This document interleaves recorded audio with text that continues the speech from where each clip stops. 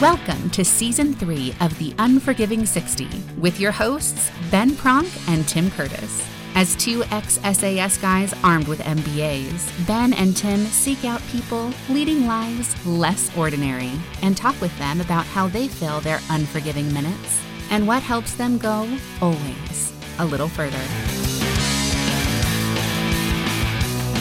Awesome. Well, good evening here in Kansas City and good morning in Australia.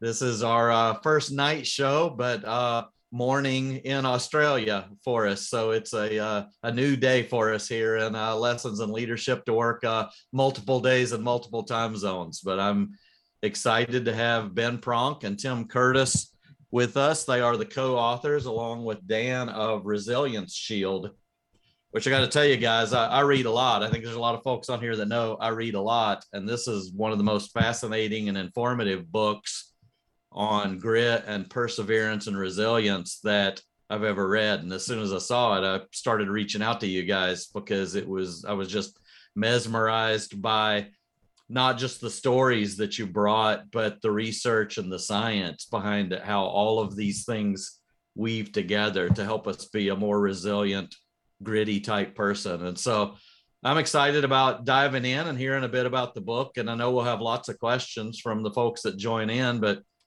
why don't we go back earlier and you talk about some of your journey and your inspirations that led you guys to join the military in Australia and then take that commitment up a notch and go into special forces, and what brought you to leaving the military and becoming authors and teachers and coaches of resilience. Yeah, thanks, Randy. So Tim Curtis is my name. My father was in the military, so he served 35 years, including combat operations in Borneo and Vietnam, but probably more interestingly and poignantly, he was the commanding officer of our Tier 1 Special Operations Unit, the Special Air Service Regiment, or SAS. And so a lot of that influence was in my life as I was growing up, running around barefoot, the SAS barracks. And I was a pretty average school student, but I managed to muddle my way through to a scholarship to our Australian Defence Force Academy, ADFA, which is a military university. Absolutely hated going to military university, loved the military bit, hated the university bit, but again, managed to sort of get my way through with 16 straight passes, nothing above 60%, and headed literally over the hill in our capital city, Canberra, to the Royal Military College, where we do an additional 12 months of military work. Graduated to the Infantry Corps and went up to a place in far north Queensland called Townsville and joined a light infantry battalion. And after 3 years in the light infantry battalion, I think it had whet my appetite to go and do SAS selection, which I did in 1996, and then spent about the next decade of my life in and out of the unit before, in 2005, after my time as a squadron commander in the unit, deciding, I'm going to take a different journey through business school and across into Afghanistan, where I was a consultant for the UN parliamentary elections, and then spent about the next 8 years working out of Dubai in the United Arab Emirates, running a group of 42 companies. And I came home about 5-6 years ago, linked up with Ben, and we started not just our parent company, Metal Global, which is a management consulting company teaching leadership, teamwork, resilience and crisis management, but also a mad podcast called The Unforgiving 60 podcast, a line that we stole from a Rudyard Kipling poem called If. And yeah, we've experienced a wonderful journey in both of those areas, including taking us into writing the book, and perhaps more on the book later. So it's Ben Pronk here. I always like letting Tim start with that because our backstories are almost identical on paper.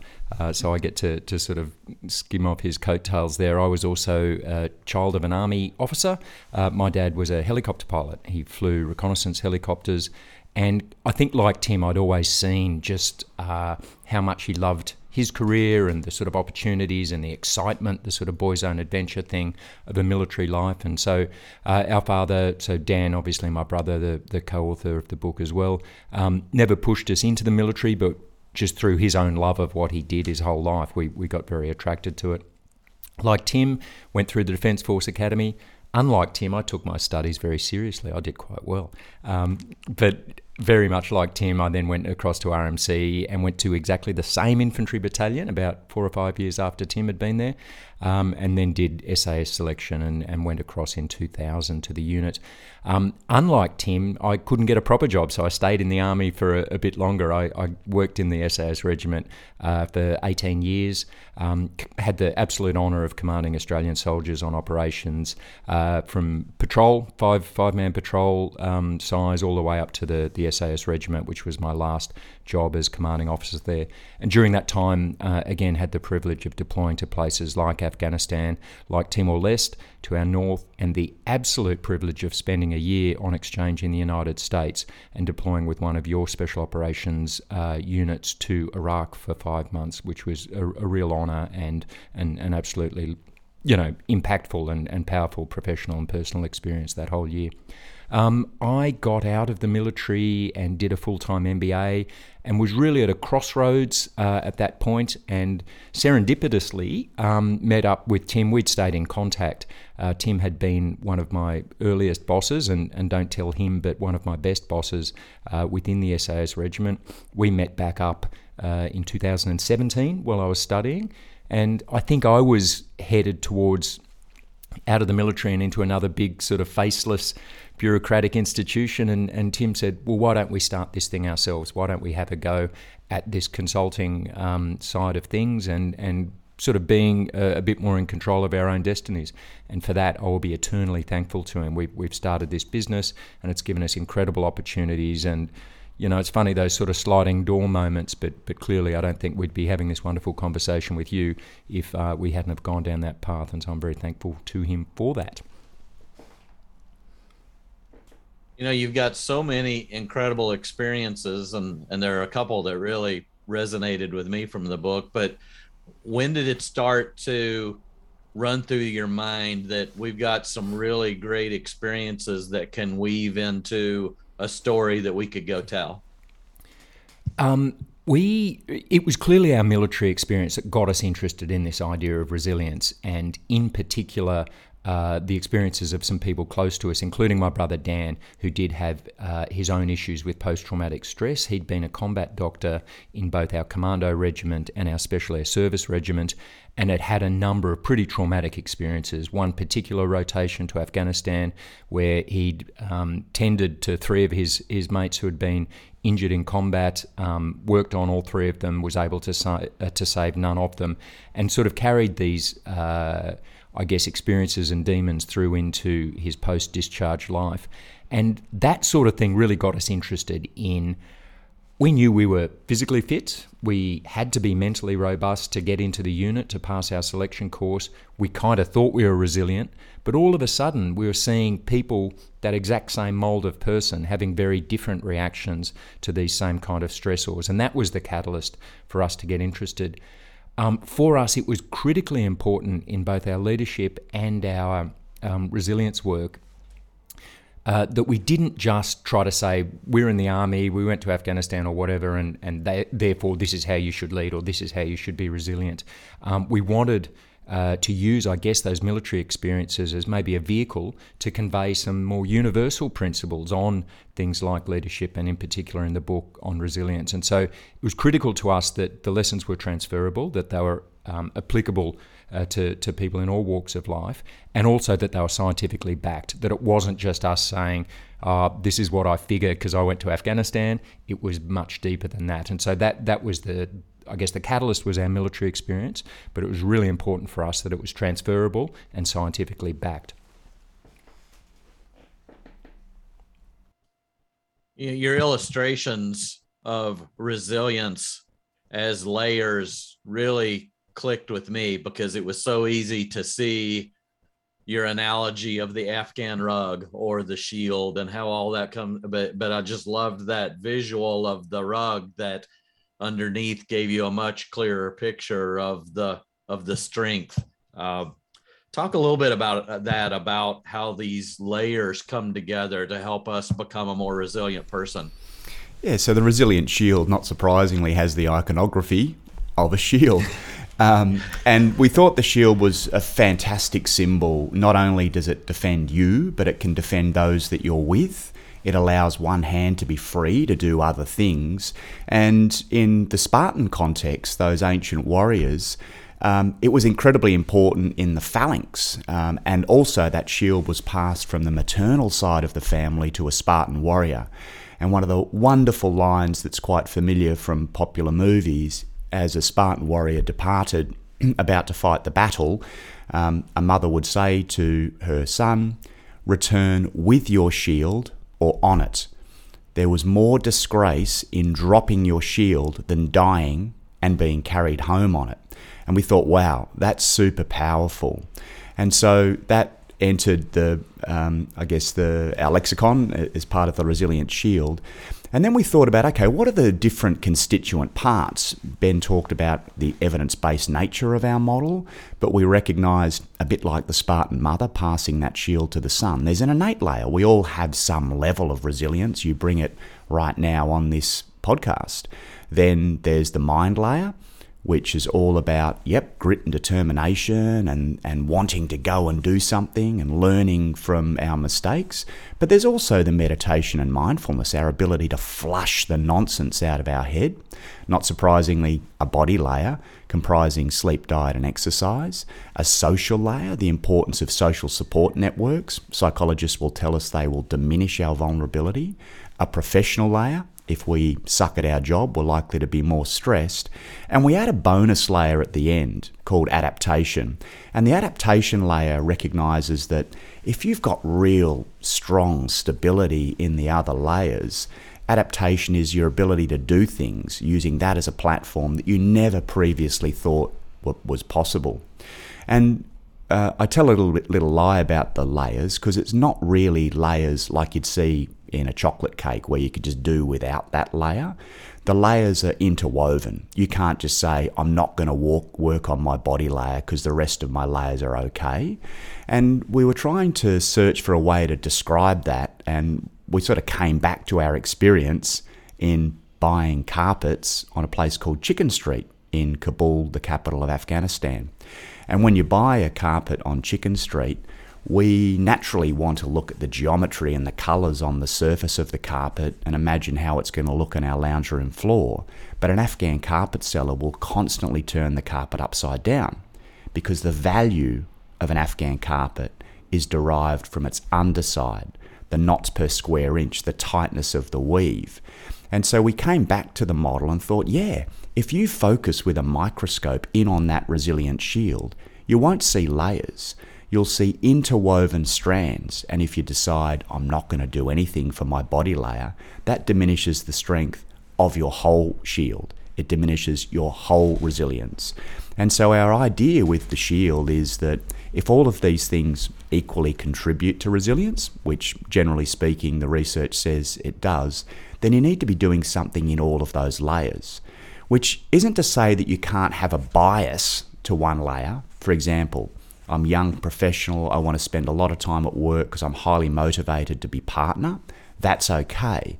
You'll be trading out other areas of your resilience, and that's okay. Maybe you're not doing time with friends, maybe you're not practicing mindfulness and meditation techniques, and perhaps you're compromising sleep, diet and exercise.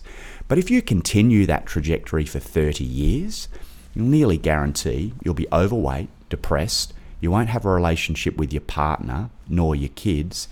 And if I catch up with you for coffee, there's one thing I can nearly guarantee that you'll talk about: work. You'll be the most boring person on the high street. And so, we love the idea of just everything in balance in that resilient shield.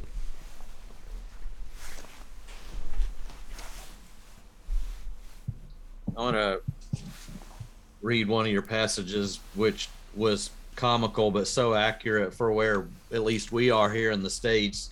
Some poor phoneless fool is probably sitting next to a waterfall somewhere, totally unaware of how angry and scared he's supposed to be. That one cracked me up, because this thing has really dominated our life the last few years, and the inputs are not all positive. And in fact, a lot of social media is very negative and very detrimental to mindset and and resilience and grit. I'm assuming you have some of the same issues there. How do you encourage people to manage that and keep that in balance? Because we're in an age where we want information and we've got a lot in our hand, but we also got to get away from it. Yeah, I think so. We think a lot about the sort of impacts, both positive and negative, of that ubiquity of information and also the presence of social media. Neither of those things are going away, and neither of those things are fundamentally bad or evil, but they do present us with challenges in terms how we moderate our intake.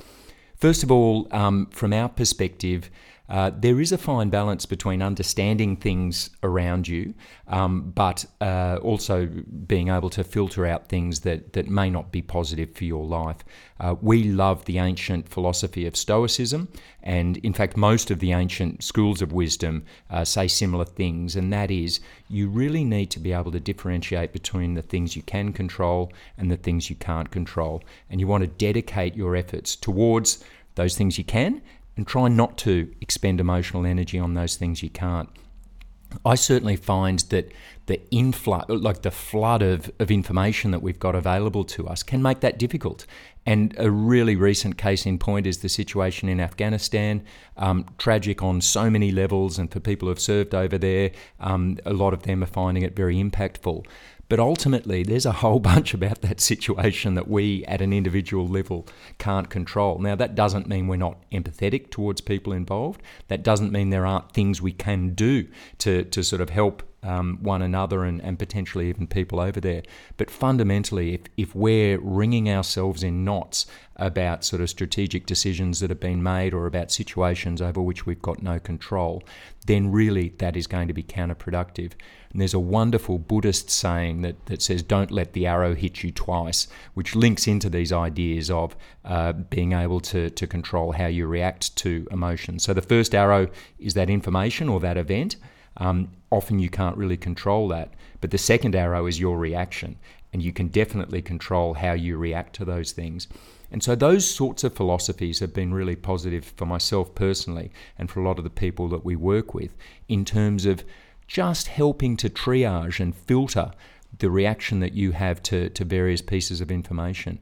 It's wonderful to have a knowledge of what's going on in the world, but when you can start taking positive control over what you dedicate your emotional energy towards, then you're in a much better position to use that proactively and positively. Appreciate the waterfall. Don't worry about the phone. Our lesson inside the book is in those opportunities that we get to be present with something or someone, be present with them.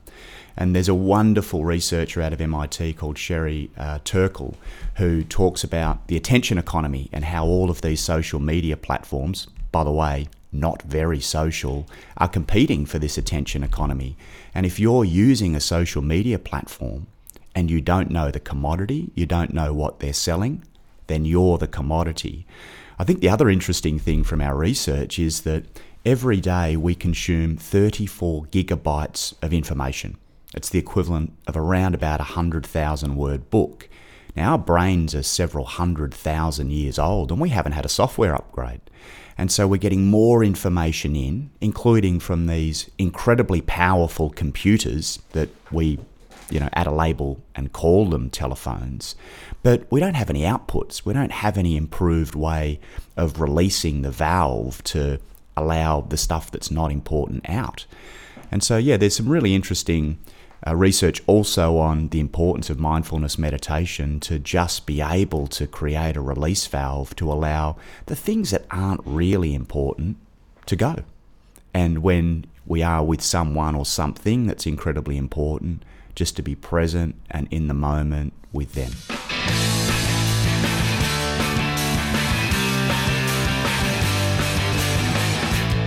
Why don't you just wait here at the bar while I go outside and go around the corner and get our car? We'll leave this old town behind, buy some beer, drive down south till dawn. Or we can cruise down along the coast and maybe park down by the swell. Let's go to Steve, who I believe has a question.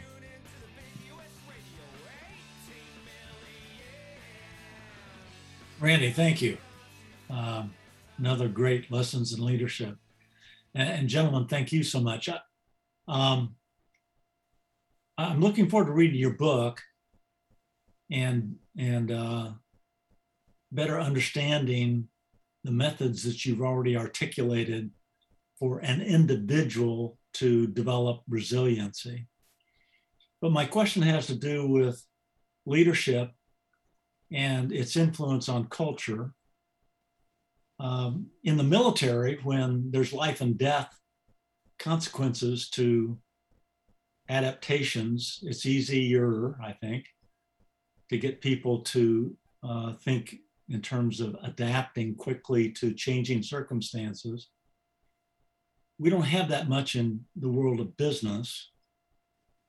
COVID was a great experience that tells us that we can't fully adapt or expect disruption that affects not just our business, our state, our country, but the whole world. But it's still not the same as life and death, unless maybe you're an owner of a restaurant. But if you're an owner of a manufacturing plant and you have union folks and office folks and from different walks of life, my question goes to your methodology in as a leader to influence the entire diverse population that you have to develop resiliency as a cultural element.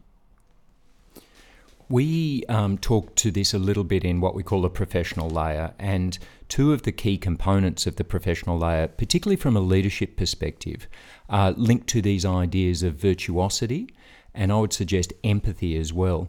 So virtuosity, the idea of having an environment where people can sort of work to their best sort of capabilities. A lot of that can be fostered from a leader's perspective by providing a clear sense of purpose.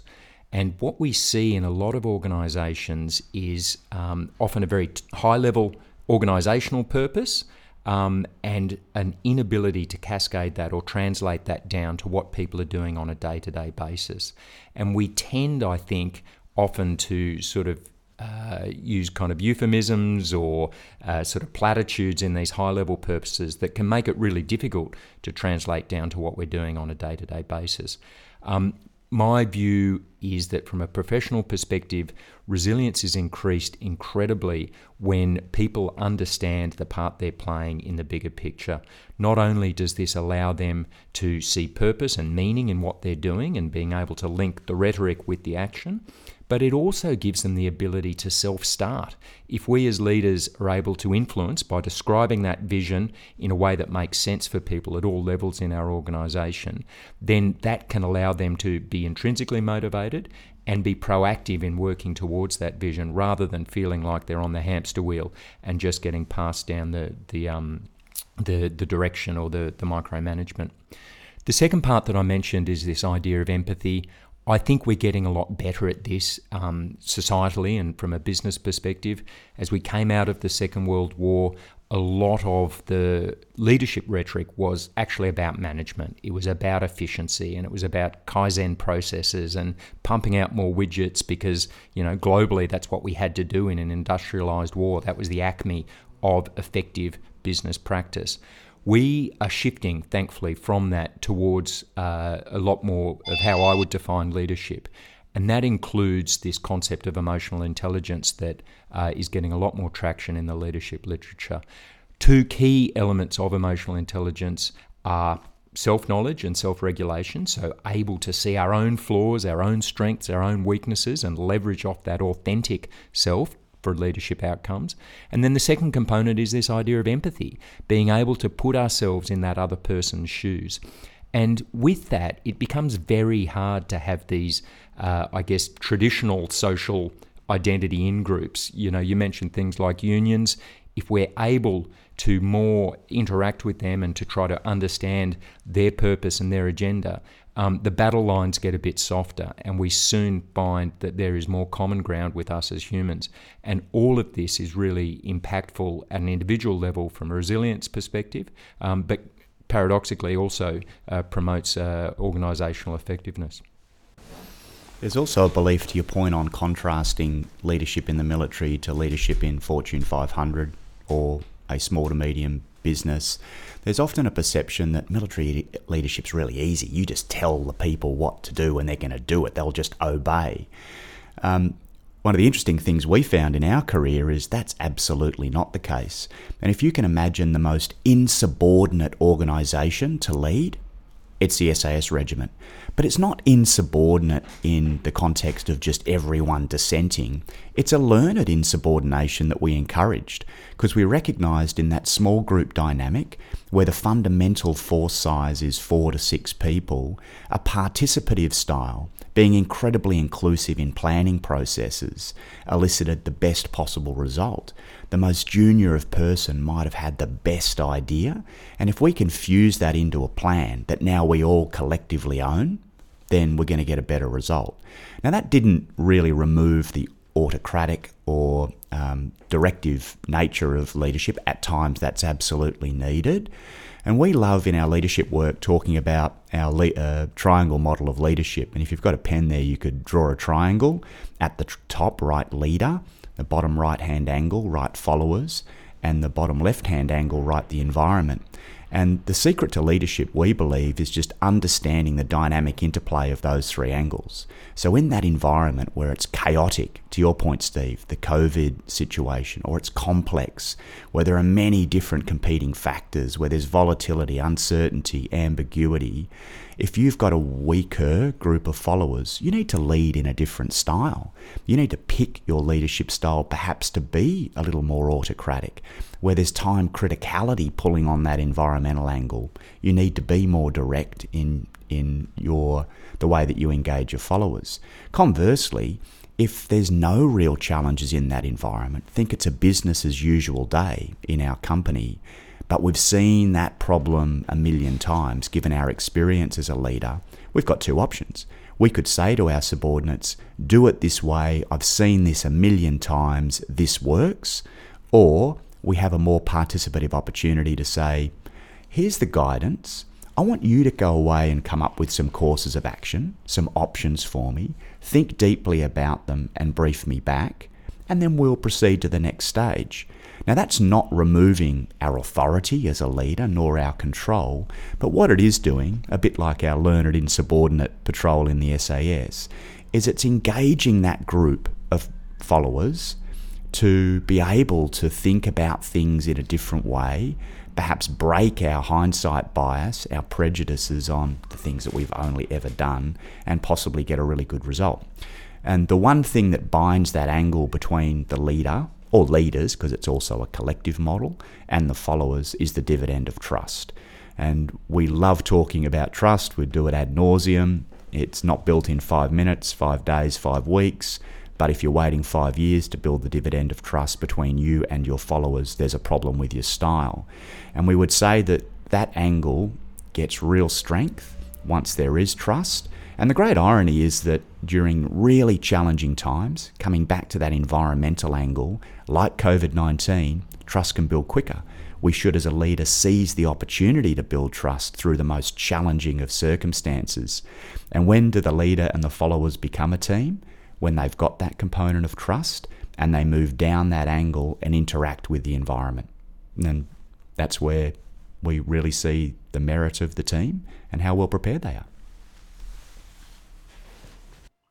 Thank you, gentlemen. Empathy, trust, and what was that last thing mindset that Cody talked about last week, purpose.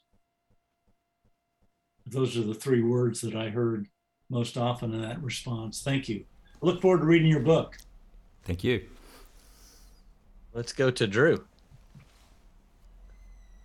You guys are saying so many cool things. I could listen for hours. I'm sure we could have some great conversations.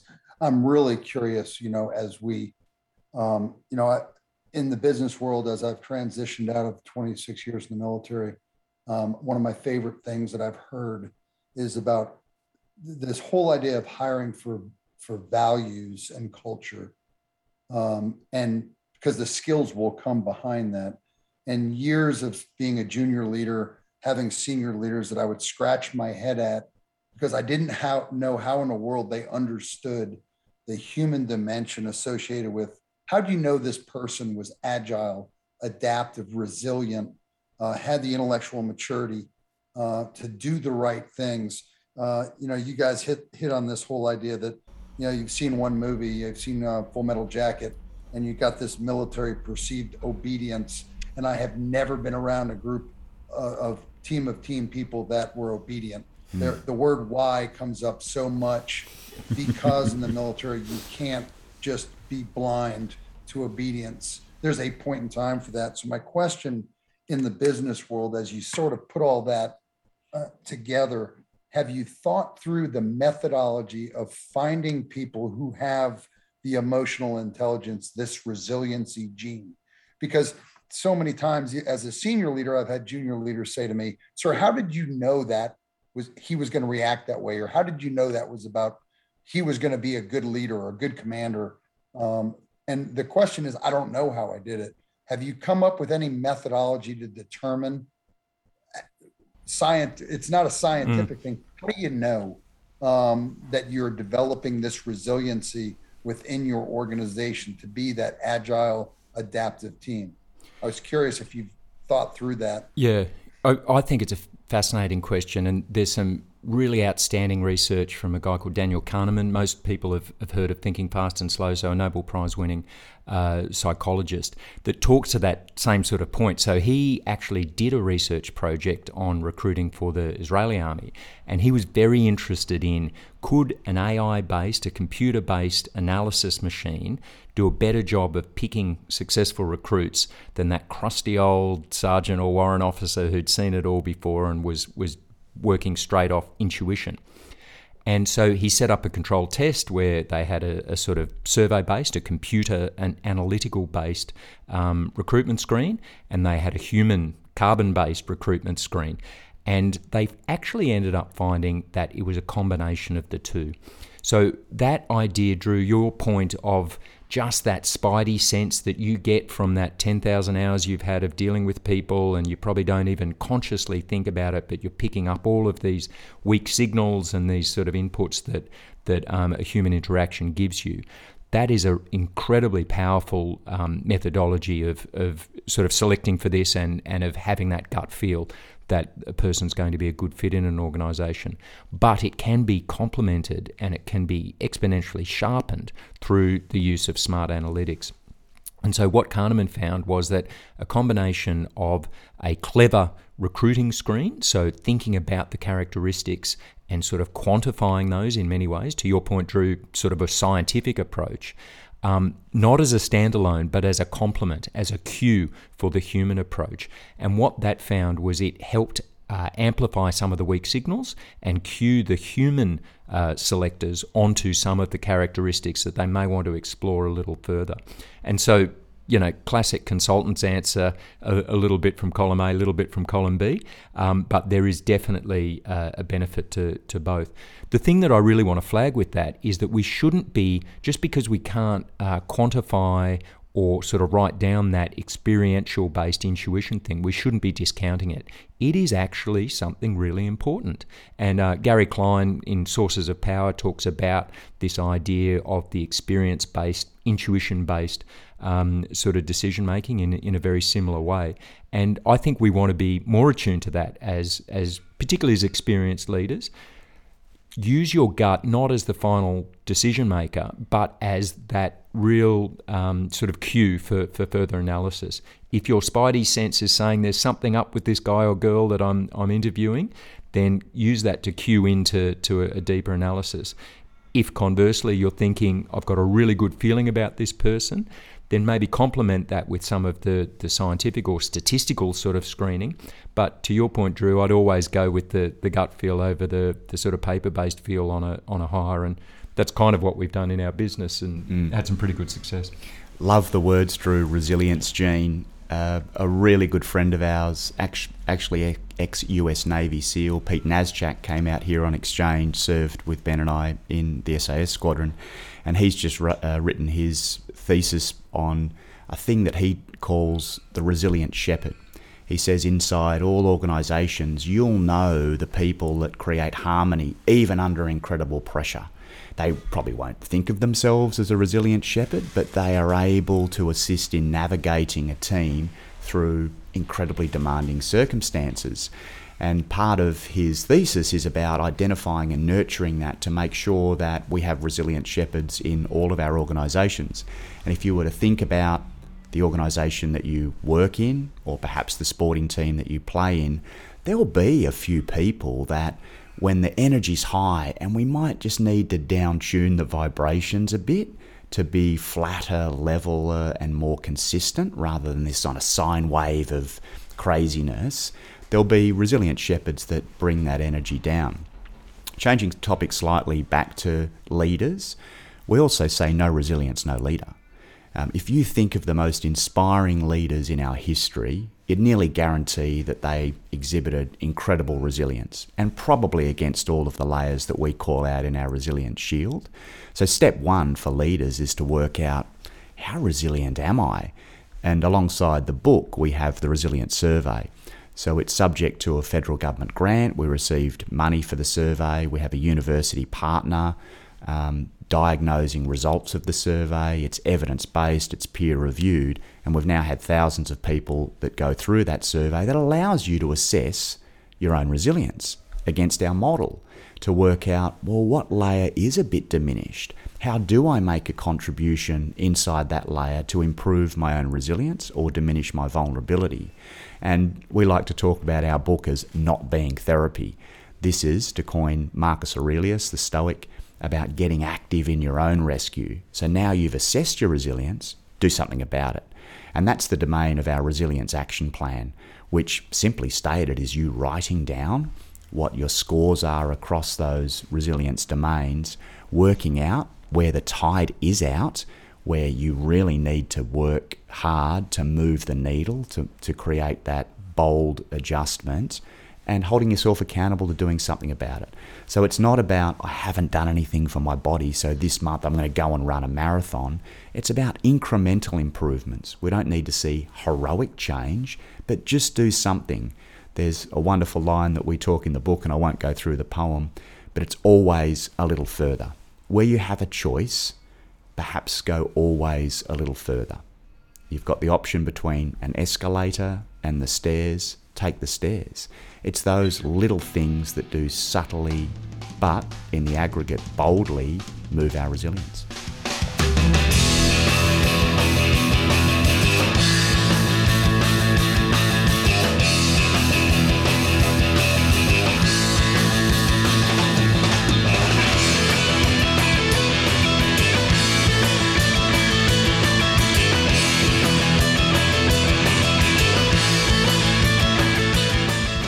That survey is fascinating, and I think I'm invincible, and I scored much worse than I expected, and so I wanted to go back and do it over.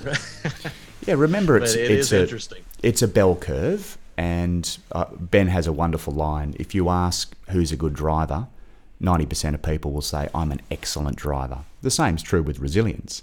If you say who's resilient, 90% of people would say, I'm incredibly resilient. But that bell curve includes elite athletes. It includes my 82-year-old father, my 15-year-old daughter. So what's not important is the scores on the bell curve, but your relative scores. So the scores of each of the layers relative to each other. And if you're very strong, regardless of the number in your professional layer, but not so good in mind and body, work on mind and body. Put those two components in your resilience action plan to make a difference. Because we talked a bit about the biasing one layer, that's okay.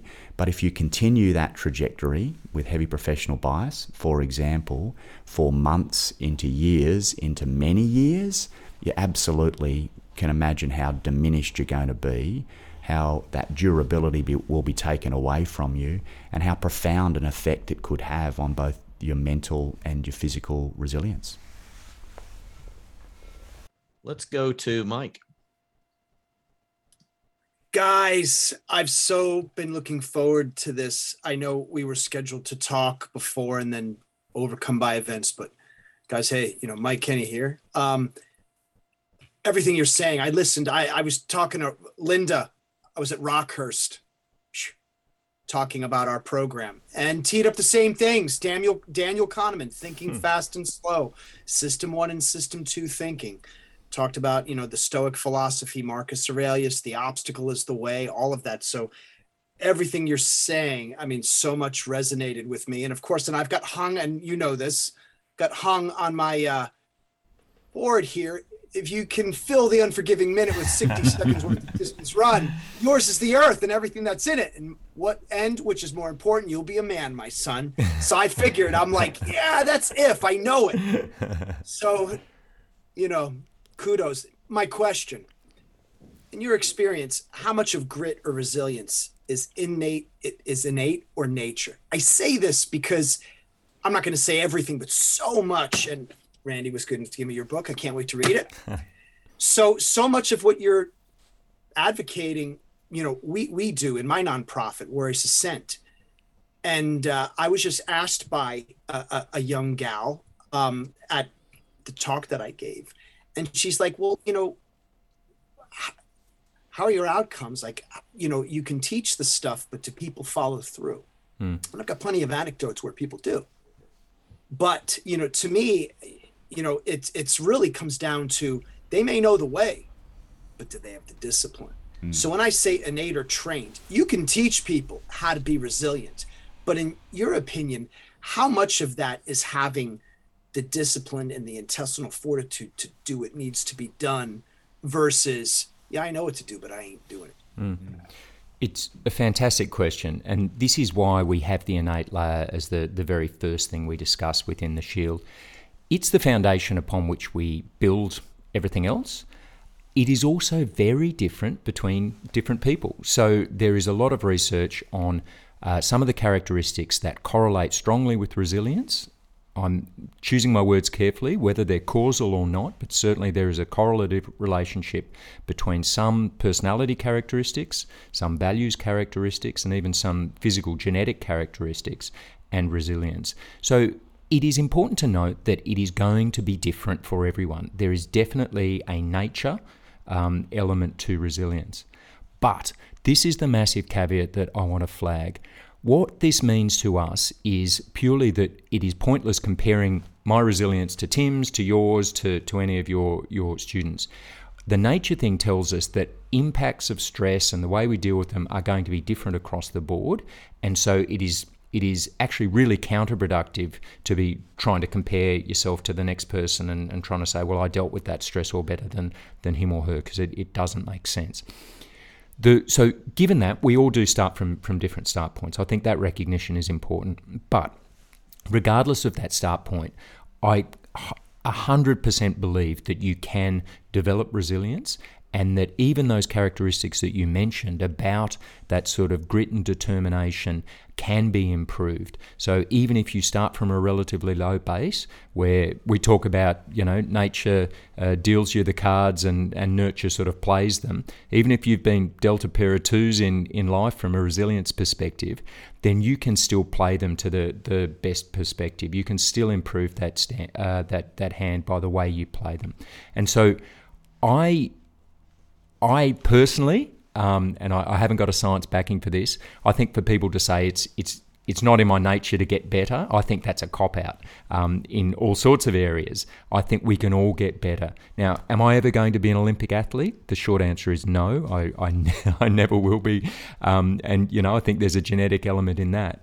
But from a fat kid in school who had no sort of interest or sort of background in physical fitness, I was able to just one step in front of another and get myself to a position where I could do a job that did have a physical component to it. So I think a lot of it is trained, and I think a big part of that is that mindset to understand that we can get better and we can progress, and that the comparison is with ourselves and not with the Olympic athlete or the Instagram influencer or the Hollywood actor. It is just with ourselves, and it's just about progressing ourselves throughout life.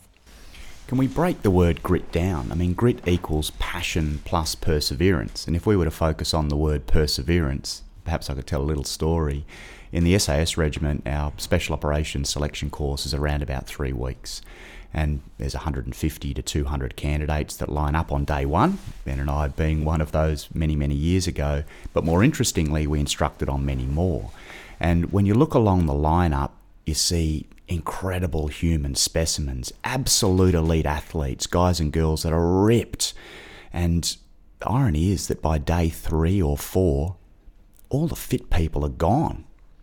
And the end of the course delivers you a tough person. So what's the difference between fitness and toughness? It's not about the size of the bicep or the pec or the lungs. It's about what's between the ears.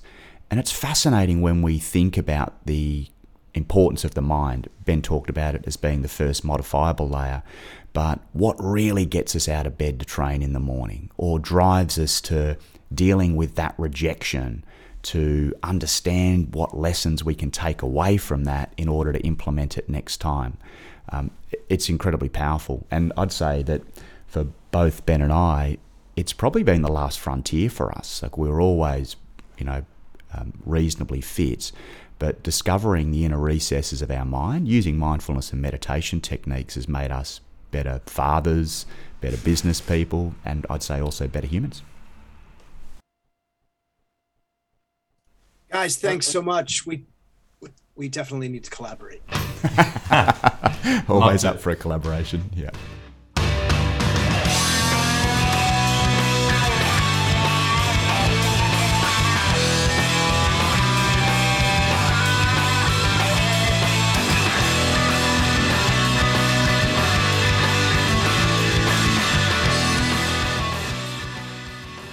One of the things Drew and I have talked about dozens of times is the component of dealing with tough times and adversity that comes from faith or something to believe in.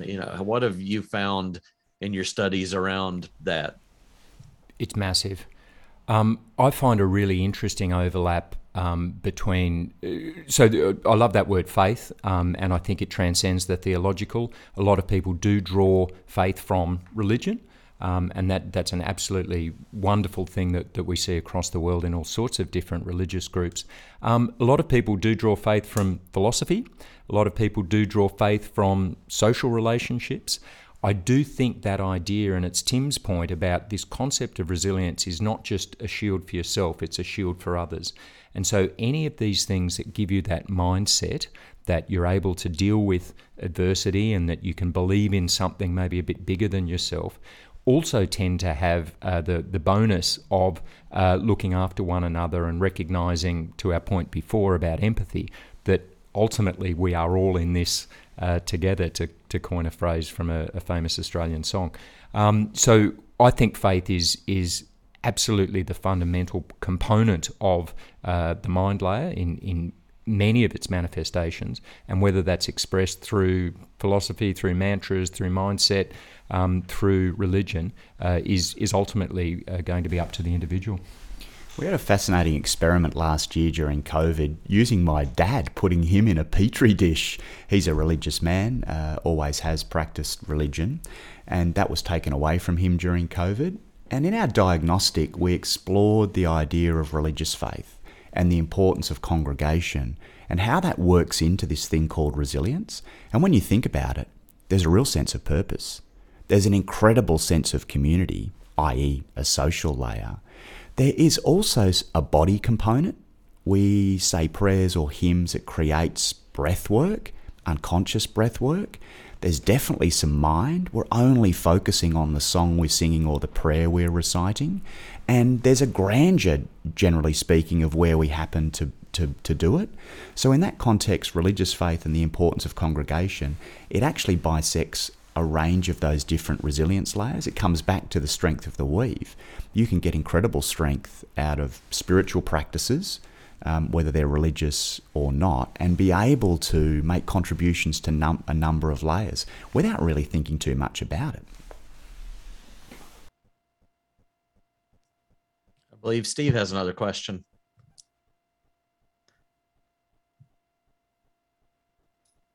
Oh, not a question, Randy, just back to Mike's question on nature versus nurture.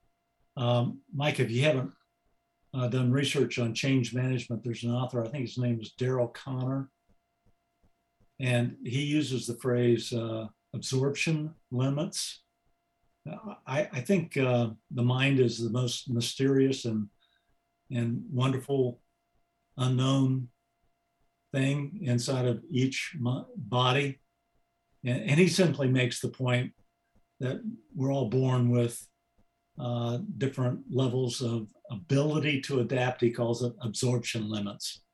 So I guess that's the nurture thing. And from a leadership standpoint, I think we can't always screen every employee and make sure that they have resilience before they are employed. More likely, we're just parachuted into a situation with a wide range of absorption limits. And that's what these young men are talking about, is how do we develop our own resilience and then lead others with different amounts of absorption limits. It's a fantastic point, and part of our research into resilience meant we were looking at stress as well, which is in many ways the other side of the equation. And I think there's a couple of really pertinent points here, Steve, that the idea of stress is generally got a negative connotation in our society. But even though there's actually no real consensus on what resilience is, all of the academic definitions refer to a requirement for stress. And there were a couple of researchers, Yerkes and Dodson, who did a lot of research into the relationship between performance and stress. And they demonstrate quite repeatedly that you need some stress to elevate performance, but it only goes up to an optimal level. So they talk about this inverted U curve. Under-stressed organisms, in physical or psychological sense, do not thrive. They actually perish. So we need some stress to push us. But in much the same way as your absorption limits, most of us have a threshold. There's that top of the inverted U that represents the peak optimal performance. And if we push the stress too far, we start going over the other side. Now, the interesting thing about that is twofold. One, to your point, Steve, everyone's got a different peak of their inverted U, of their Yerkes-Dodson curve. And so we need to recognise that as leaders, that what might be, cruising just under red line for you might be absolutely flooring it for someone else. And the other thing is that we can get better at stress. This is a modifiable thing, and the whole concept of resilience is based on this controlled application and overcoming stressors. For all us helicopter parents out there, and I unfortunately include myself in that category, I think I'm overly protective of my kids. I don't think I'm doing them any favours by not allowing them to experience some of those stressors and to develop that resilience. And so it is about, I think your point's a great one, Steve, it's about understanding that everyone's got that different set point, that different optimal point of stress and performance, and accommodating for that, but also recognising that a little bit of stress and even tipping over that set point every now and then in a controlled fashion is actually a prerequisite for the development of resilience. We've actually discovered in our crisis management work that many corporates aren't good at this. They'll talk about how we do teamwork under stress, how do we confront a crisis and come through it, but they won't ever immerse themselves in it in a high fidelity exercise or simulation. And we love the model: explain, demonstrate, imitate, practice. The most value you'll derive from anything is when you practice it. And we create these simulated environments to put corporate teams 175 times a year on average through this pressure that they don't realise in business as usual.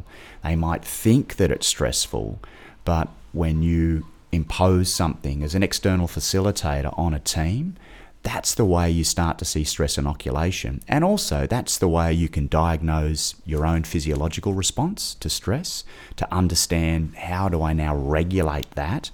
And when I look around the room, who else is performing well or who else isn't? And Ben talked about that optimum stress band. Through stress inoculation, we can stretch that quadrant to make it broader so we're ready, more improved to confront the stressor that we never thought was possible. It relates a bit back to that adaptation layer. Through stress inoculation, we're preparing ourselves to adapt to the thing that we could never previously conceive or perceive. And this is the really cool thing, just to footnote Tim's great point. this idea of resilience is transferable, and that's the point about the adaptation layer.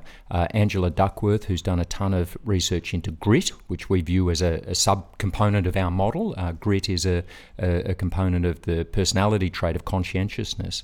But her research has demonstrated that grit is transferable, so that the people who are more likely to stick with, she did surveys into the US Military Academy at West Point, to go through that, or tough job interviews or university degrees, in a longitudinal sense, they're also more likely to stick through marriages and tough situations at work and these different kind of non-domain specific stressors. So if we can improve our resilience in the known and knowable, then we have a much better chance of dealing with a novel challenge, what we like to call the zombie apocalypse.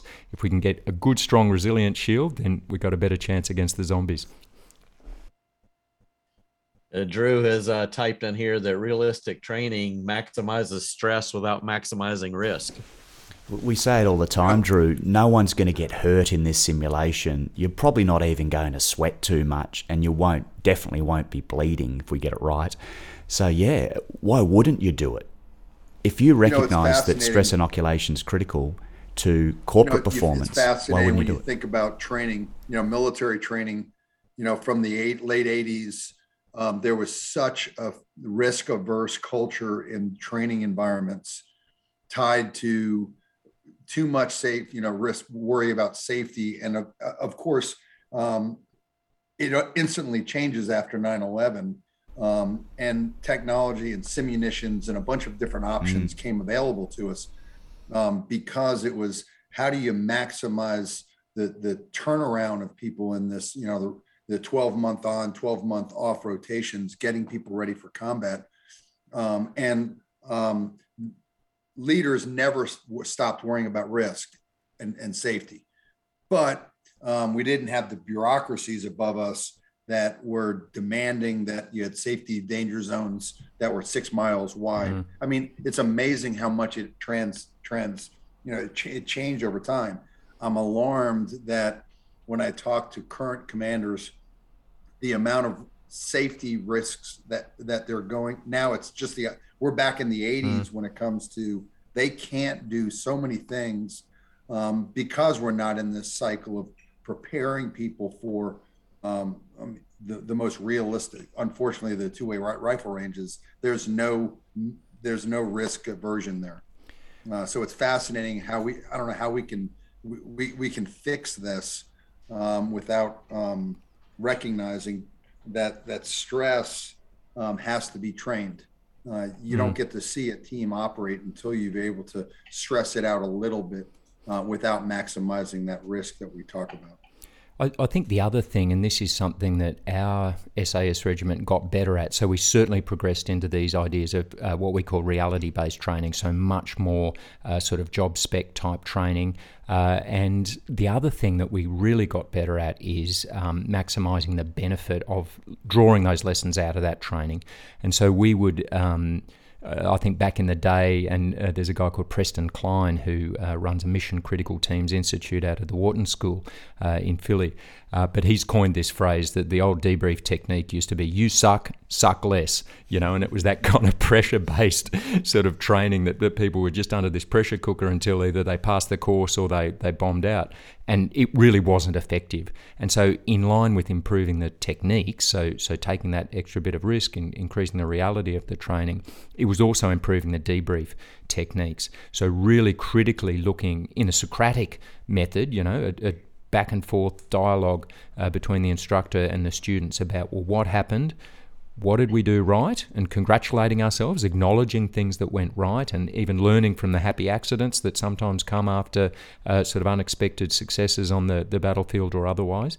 But then looking at the what went wrong, not as a sort of opportunity to ball someone out or to chest poke or to sort of get critical, but more as an opportunity to continuously improve as an organisation, as individuals. So I think in addition to the style of training, the style of debriefing is also critically important, and this is something clearly that's transferable into the business world as well.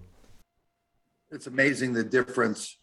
Some of the best after action reviews that I've ever seen were in combat, because after events, there was so much, because everybody had very vested interests in getting better all the time. And it's fascinating how the quality of after action reviews improved in combat. Comes back to the word consequence. You've got so much more to lose. You're going to take it more seriously. And on the word consequence, I love that you mentioned simunition.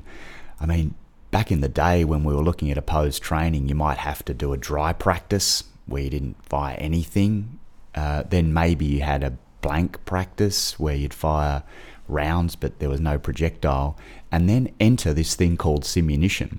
And I think in terms of just your understanding of stress and consequence, there was nothing like being shot in the backside with a paintball round at lower velocity.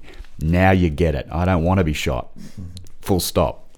And certainly not even with a paintball round.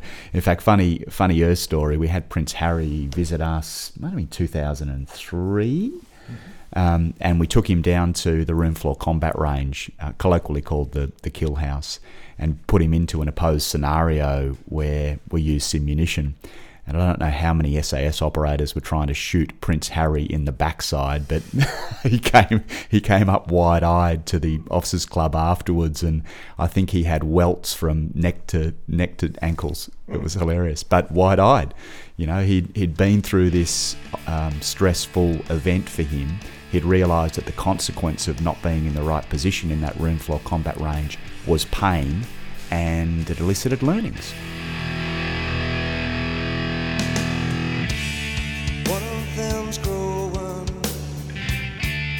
not fast enough. One of them's flowing, not far enough. One of them's crying for what has made it sad. One of them's One of the areas I'm fascinated by is around this idea that growth comes from discomfort. And one of the stories that really resonated with me from the book was this raid of this North Korean ship at sea, where no amount of preparation told you what was going to be on that ship, but you still developed the resilience and the grit to force yourself into an uncomfortable situation. How much have you got? Maybe tell everybody a little bit about that story, and then what are your guys' studies on the power of discomfort and how we coach ourselves to get uncomfortable? That was a great lesson in complexity and stress. Ben and I were both in the SAS squadron together. I was a squadron commander. Ben was my water troop commander. And it was Easter 2003. This North Korean drug vessel called the merchant vessel Pongsu had transited down the west coast of Australia, undetected. And in one of our surf beaches, some of the biggest surf in Australia, had tried to put 150 kilograms of drugs ashore, and in the process of doing that, a dead body had washed up on the beach wrapped in kelp. We were given the job to go on board and seize the vessel. It was outside the capacity of law enforcement agencies in Australia, and we came up with this mad plan. The weather was horrendous, and so we didn't really want to put to sea. So we came up with a concept for a helicopter assault force using Army Black Hawk helicopters that your listeners would be familiar with. And when we presented that plan to the two-star general, the special operations commander, he said, "I don't like your plan." And so we had to adjust. Ben and I literally wrote the plan based on pretty much zero intelligence. So we started writing the plan in the back of an in-flight magazine as we flew via Qantas. We hadn't expected ever to fly by Qantas. We thought we'd wait for Air Force to pick us up, but the Prime Minister at the time had other ideas. He wanted that vessel boarded and seized now to send a very clear message on transnational terrorism, crime, drug movement. For those that know North Korea, about 12% of GDP is through illicit material movement, and often it's sponsored by North Korean special forces. So enter Plan B. We had to put to sea on a frigate. We only had about 1/3 of the force that we wanted. We didn't have some boarding equipment because it wouldn't fit into the hold of the Qantas aircraft. And on board that frigate, it had one embarked helicopter, not the 6 that we really wanted.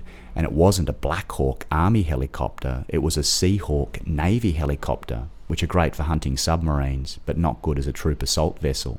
The other problem we had on board the Navy frigate is they had 2 rigid hull inflatable boats, which were similar to the ones we had in the SAS and used very frequently, but with a couple of key problems.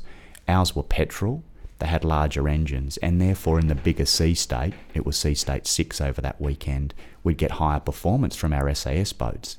The Navy boats were diesel and they had smaller engines and didn't perform as well. And so we entered into this plan B with an incredible amount of reticence. We got approval from the Prime Minister to board and seize the vessel after running it down for about 24 hours. But a lot of our team had been incredibly seasick because of the sea state. We had all of these things working against us.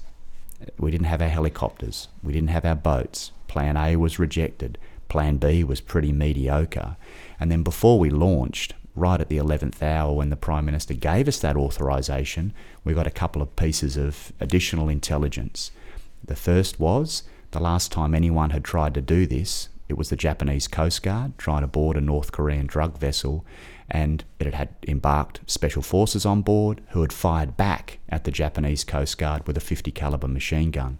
And the second piece of intelligence was there was a complex antenna array at the back of the superstructure of the Pongsu that nearly guaranteed us that North Korean special forces would be on board. And so we enacted our plan. Remember that boat assault force with underpowered boats? We thought, they don't have the boarding equipment, they're not going to get on board. And so our primary areas of responsibility went to the assault teams coming out of the helicopter. There was one fast roping point. It had no helicopter sniping facilities, which the Black Hawk would have afforded us. And we were crammed in the back of that helicopter. There was one seat for the helicopter sniper. It was a milk crate. The fast rope came off the winch point, which wasn't rated to have multiple people on it. And if it failed, then we would lose the use of not just the helicopter, but also anyone that fell from the fast rope. Now, what actually happened is the helicopter hovered over the Pongsu, which had 2 huge cargo derricks that were swinging wildly, and the helicopter pilot took much more time than we thought he would to get into a safe location to drop the fast rope. Conversely, the boat assault force teams got onto the deck much quicker than we ever thought. We didn't think they'd get there at all. And a junior team commander looked up at this helicopter struggling to find a position safely to hover and drop the fast rope, and they changed that plan B completely. They had lower priority areas. They knew that we had to take the primary areas of responsibility. So without making a radio call or asking permission, they changed the whole tactical plan. A junior team leader did that, and everyone else just followed suit. Now, the whole mission was over in minutes. As it transpires, there were North Korean special forces on board, but fortunately for us, when they'd put the drugs ashore at Lorne, the dead body that was wrapped in kelp, wrapped in seaweed, had been one of their operators, and he had a buddy that had also washed up on the beach and was hypothermic, later got arrested.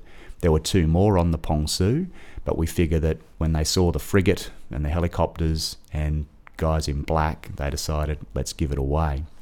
And to the point on the environmental stressors and good intelligence, that complex antenna array at the back of the superstructure that nearly guaranteed North Korean special forces were on board was a washing line, complete with the captain's underwear pinned to it.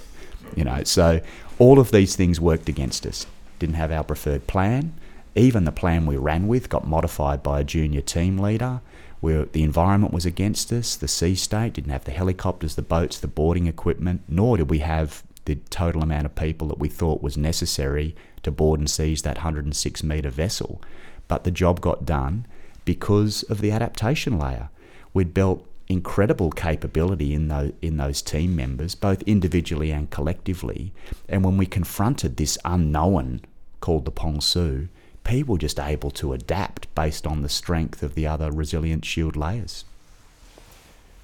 The other footnote, we're speaking a bit and seeing a few questions on this idea about shared suck and pain and struggle and these sorts of things. A couple of things I just want to flag on that. One is that shared hardship for millennia, I would argue since humans have existed, has been a really strong bonding mechanism. And we've seen all the way back in every single tribal society, there is some kind of initiation sort of ceremony that you see. This has got a very negative context now. People tend to think about frat house hazing and these sorts of things.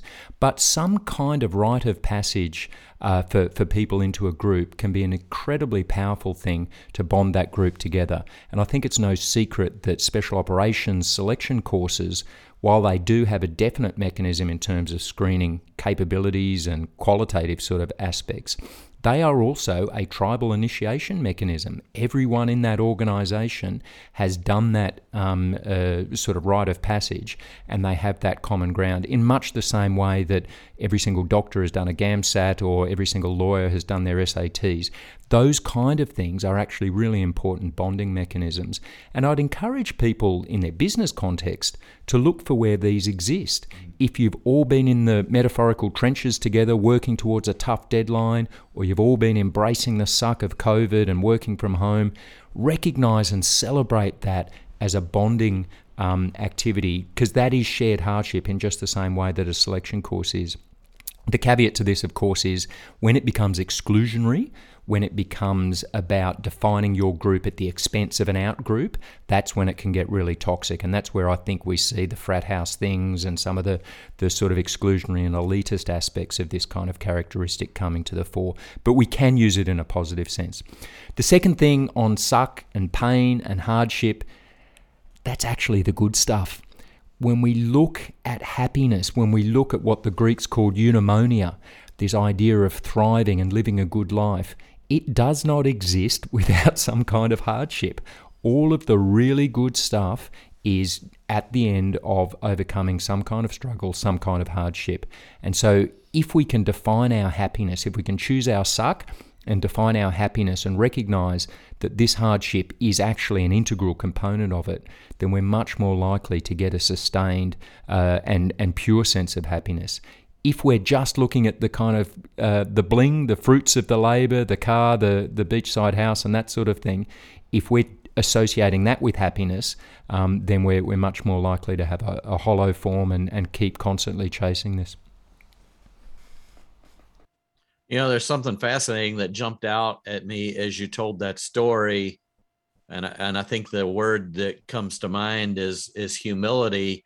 An autocratic leader in a siloed organization will tend to tell people, just do your job and you don't need to know everything. Your ability for everybody to adapt in that situation to some degree sounds like it revolves around communication and humility, and that as leaders, you were able to share the vision with everyone so people knew what to adapt to. Yeah, how much have you found that humility component to be essential to leadership? It's probably entwined in that dividend of trust that you have to empower juniors, your followers, those team members to do things. And the way that we would explain that, coming back to the triangle model, is the leader has to give a clear vision, a purpose, an intent, this sort of centralized concept that then we decentralize the execution of. And in only doing that do you build high performance. If you looked at high performance team models, they see decentralized execution, but where those subordinate people or teams recognize the overarching purpose or priority or intent. That's incredibly powerful. And the strength, coming back to the Pong Su mission, the strength of that team was that everyone knew the way that we had to seize that vessel. And it didn't matter who got onto the deck first. If the helicopter was blown out of the air and the boats were there, the next people to come in would have applied exactly the same initiative. Why? Because we encourage that decentralized execution. To the point on humility, if you are participative in the way that you interact with your subordinates, of course, implicit in that is a component of humility. Yeah. The other thing that I see a lot of people getting mixed up with, and I reckon if I'm honest, I spent about 15 years as an army officer getting mixed up with this idea that humility and vulnerability do not equal weakness. I think there can be a tendency as a leader to think if we're being vulnerable, that we're demonstrating weakness. But of course, that's folly. And anyone who's worked with a leader who tries to pretend they've got all the answers or tries to pretend they've got everything under control, it's inauthentic. It's absolutely fake, and it's very transparent. And so I think the ideas of humility, the ideas of vulnerability are actually leadership superpowers.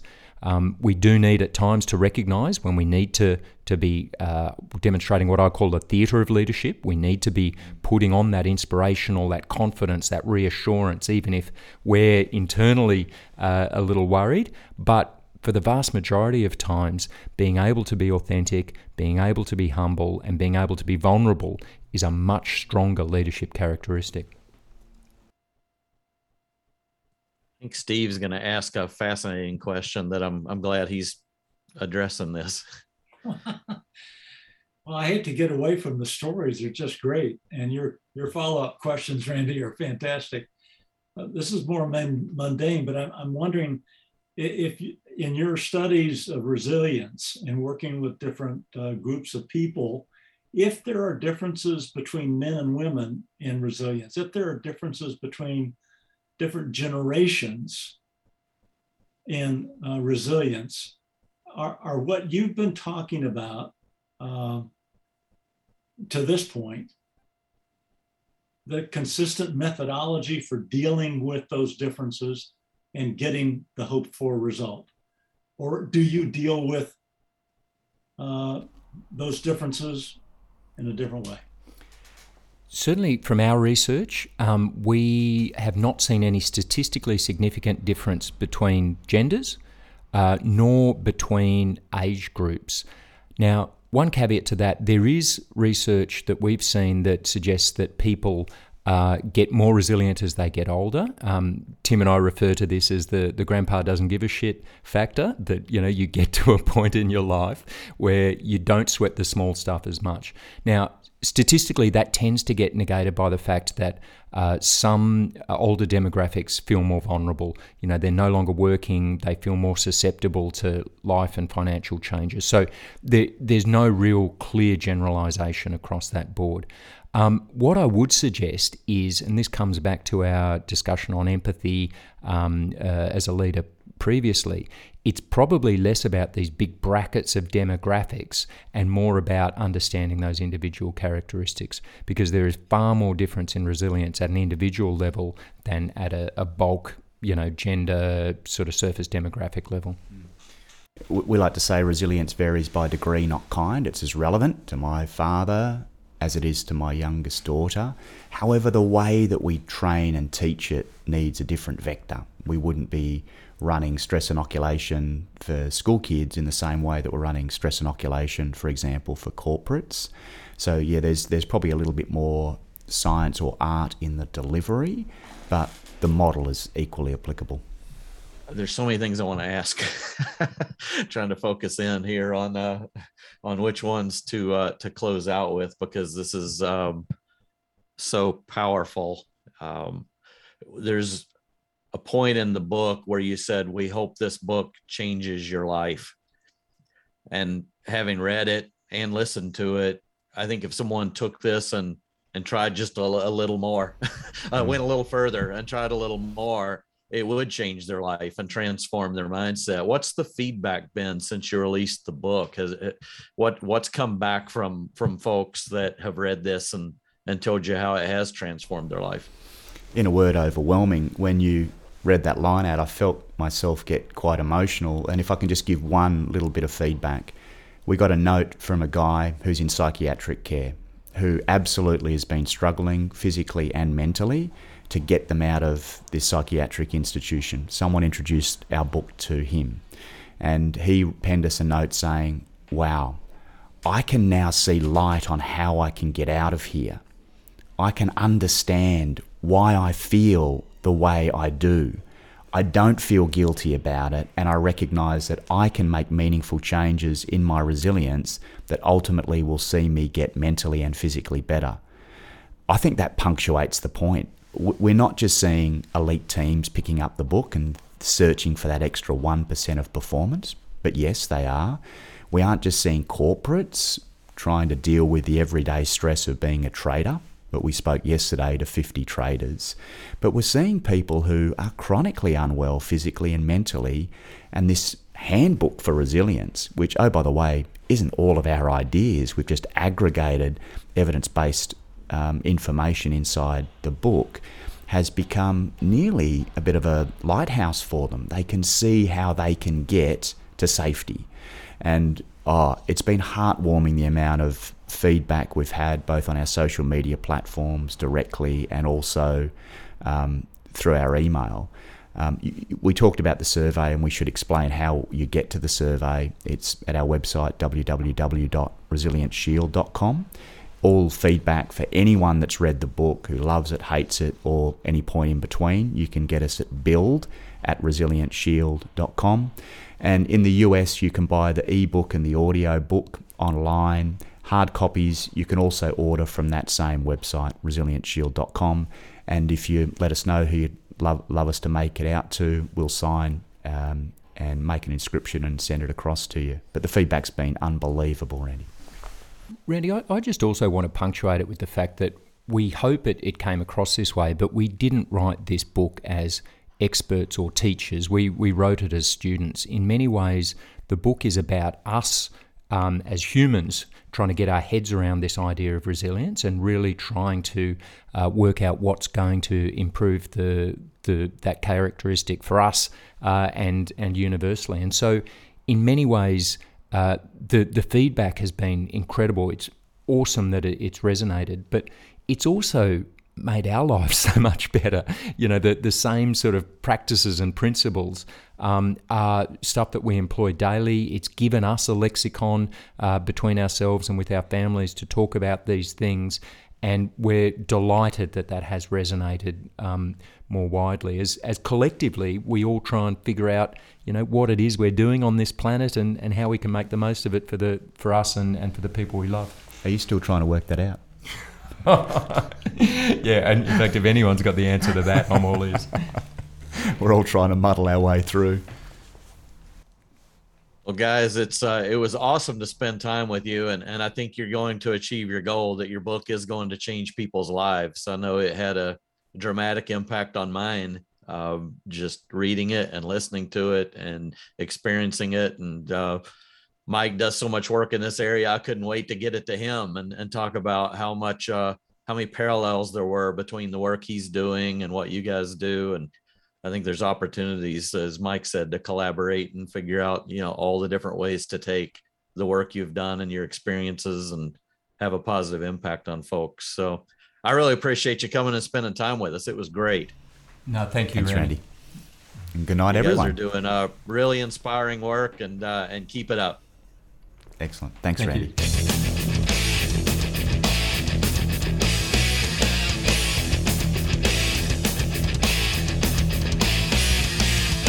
Welcome to my green room. There's room enough in here. Styling in the engine room, shoveling all your fear. Welcome to my green room. There's room enough for you. It can happen if you want it to. And I'm in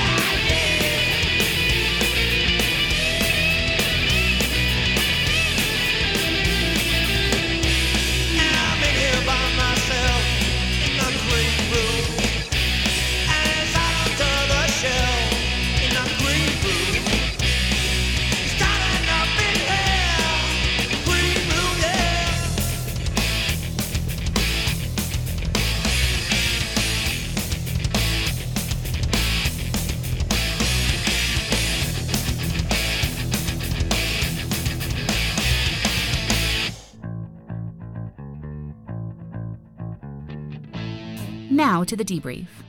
We try to go always a little further in this podcast and greatly appreciate your input. Please let us know your feedback, the good, the bad, or the ugly. Also, if you know someone who is living a life less ordinary, we'd love to hear about them. You can get in touch at debrief@unforgiving60.com. That's debrief@unforgiving60.com. If you have enjoyed this podcast, please tell your friends and write a review for us on Apple Podcasts.